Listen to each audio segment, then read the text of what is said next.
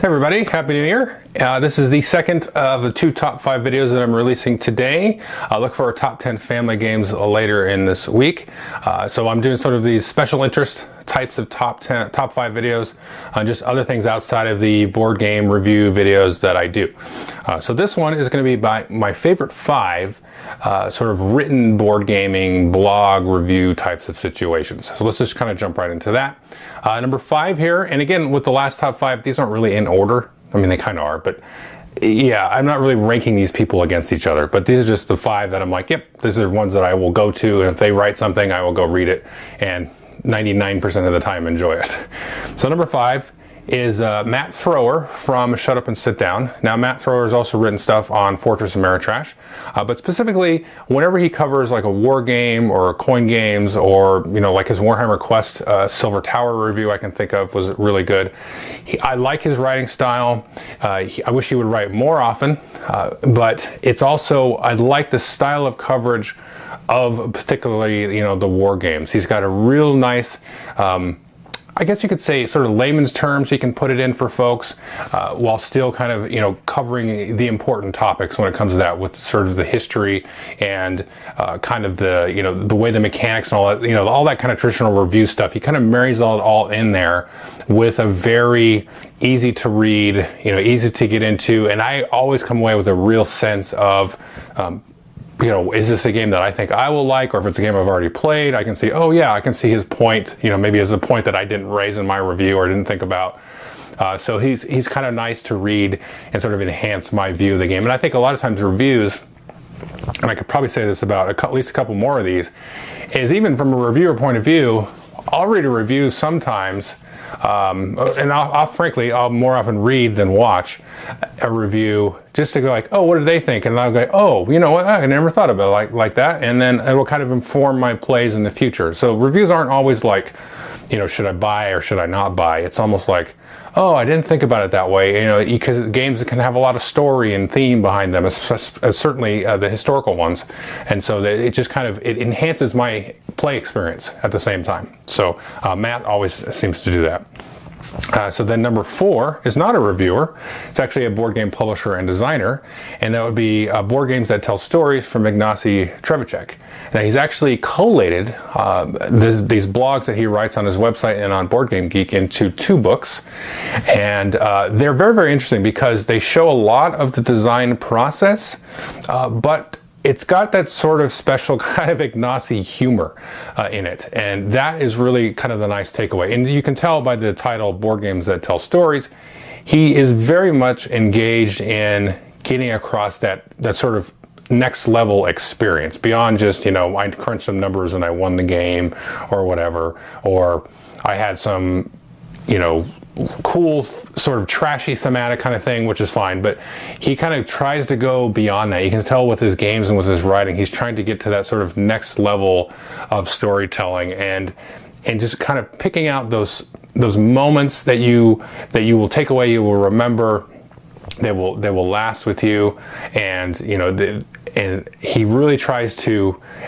get at that with his design, and just seeing his thought process in terms of like some playtest sessions he might have had that were really wacky and maybe blew his game up and he's got to redesign it, or some of the process in terms of like setting up booths at Essen, his anticipation for showing up at Essen and Gen Con. It's just, he really kind of highlights all these different sort of moments and process, and getting a game from like ground zero to designed and play tested to produced to at the convention. It's a very anecdotal, very accessible kind of a blog to really get into that. And it's usually very, very humorous.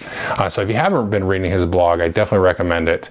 And I'll have links to all these folks. I should have said that earlier in the description. The next group is actually a set of just pure reviewers. And miniaturemarket.com, who's an online game store, they have started this Reviewers Corner, and they also have Dan King from the Game Boy Geek on his YouTube channel. He'll have some videos there as well, and there's some other, I think there's a group of, gosh, it's grown over the last year, maybe like 8 written reviewers. I'm specifically thinking of, let's see, Michael Barnes. He's excellent, maybe the best pure written reviewer out there, I think. I mean, I don't always agree with his opinions, but you really should never agree with somebody's opinions all the time. And he again, it's similar to Matt. He gets at the real sense of sort of the drama. And I think maybe Michael would disagree, but I think Michael really tries to get after that dramatic moment in the game, within the context of the game, in context of the competition, or maybe the story of it. He really is good at elucidating whether or not that game really pushes you and it kind of gives you that unique voice and that unique experience in a dramatic, big moment. He's really good at that. And then Charlie Thiel as well, he's really come along, I think. He also writes for Geek and Sundry now and then. He also is one of my favorite reviewers over there. Excellent review, and it's similar. He's got a similar tack to Michael, but you know, he's got sort of a different, I think, aim.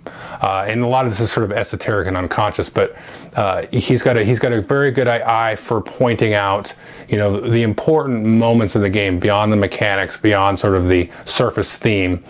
He also does that as well. And there's a few other folks that write on there as well, Pete Roos and a couple other folks. They don't write very often, but I would say Michael and Charlie write the most often. And I definitely are similar to Matt. I will look at them and say, okay, cool. I get what they're saying, or maybe they've thought of something I didn't, that kind of thing. The next one is she's got a blog on Board Game Geek, and it's called Mina's Cardboard.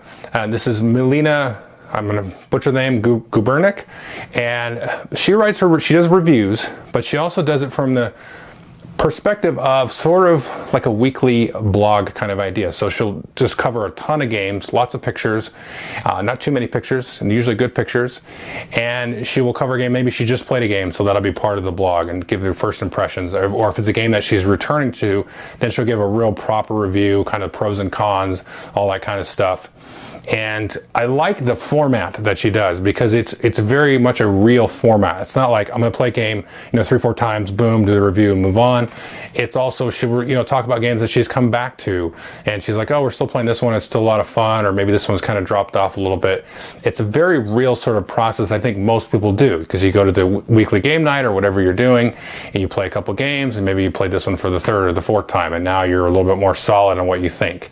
And it's a very, honest and real approach to her experiences over the course of the last few days and the last week or two of games that she's been playing.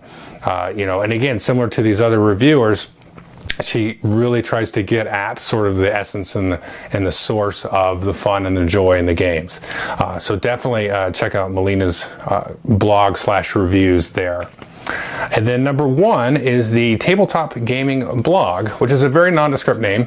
But what this person does, which I don't even know their name, because I just go to their blog like once or twice a week and then see what they've posted. They post not every day, but every couple of days, and they'll post battle reports, and they will be of miniature games. And they work specifically through, at least recently, it's been only through the Warhammer Age of Sigmar, and they do great photos, very narrative-based battle reports, where it's like, Gordrak moved in and wiped out all the ghouls and then got jumped by, the crypt flares, whatever. So it just goes into all the narrative sense, and they're really playing through like the entirety of the world of Age of Sigmar, which is really cool, because there's a lot of things like I will never play with these models, because one can only have so many models, and it kind of adds just a lot of flavor and narrative and story to kind of the larger universe of it.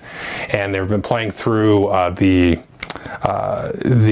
main storyline, the quest for Galmaraz, and all those books, the Realm Gate Wars, and so that's also very cool to kind of just see that. And they really are fully invested into Age of Sigmar, and the writing's very clear and very easy to get into. It's not too long, and it's kind of supplemented with good pictures and everything. So that's really been the most engaging for me, because it's like this big, long, never-ending narrative about that area, that universe.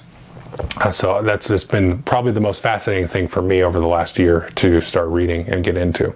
So definitely take a look at all of these, folks. I would say, let's just quickly, Matt's more of a war gamer, Ameritrash guy.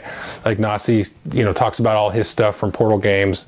Miniature Market guys, they're all kind of all over the place, probably a little bit more leaning to a Ameritrash side. And then Mina's Cardboard, that's definitely more of your Essence style, your Euro games type of vibe there, and of course Tabletop Game Blog is all miniature stuff. So you can see I actually do have lots of interests, and beyond me just playing games, I go after these different folks, and I'm interested to hear what they have to say and how they have to say it. So that's kind of my top 5 favorite, or not necessarily top. There's not an order. That's just kind of my general order. My 5 favorite written folks that are in this hobby. So anyway, thanks.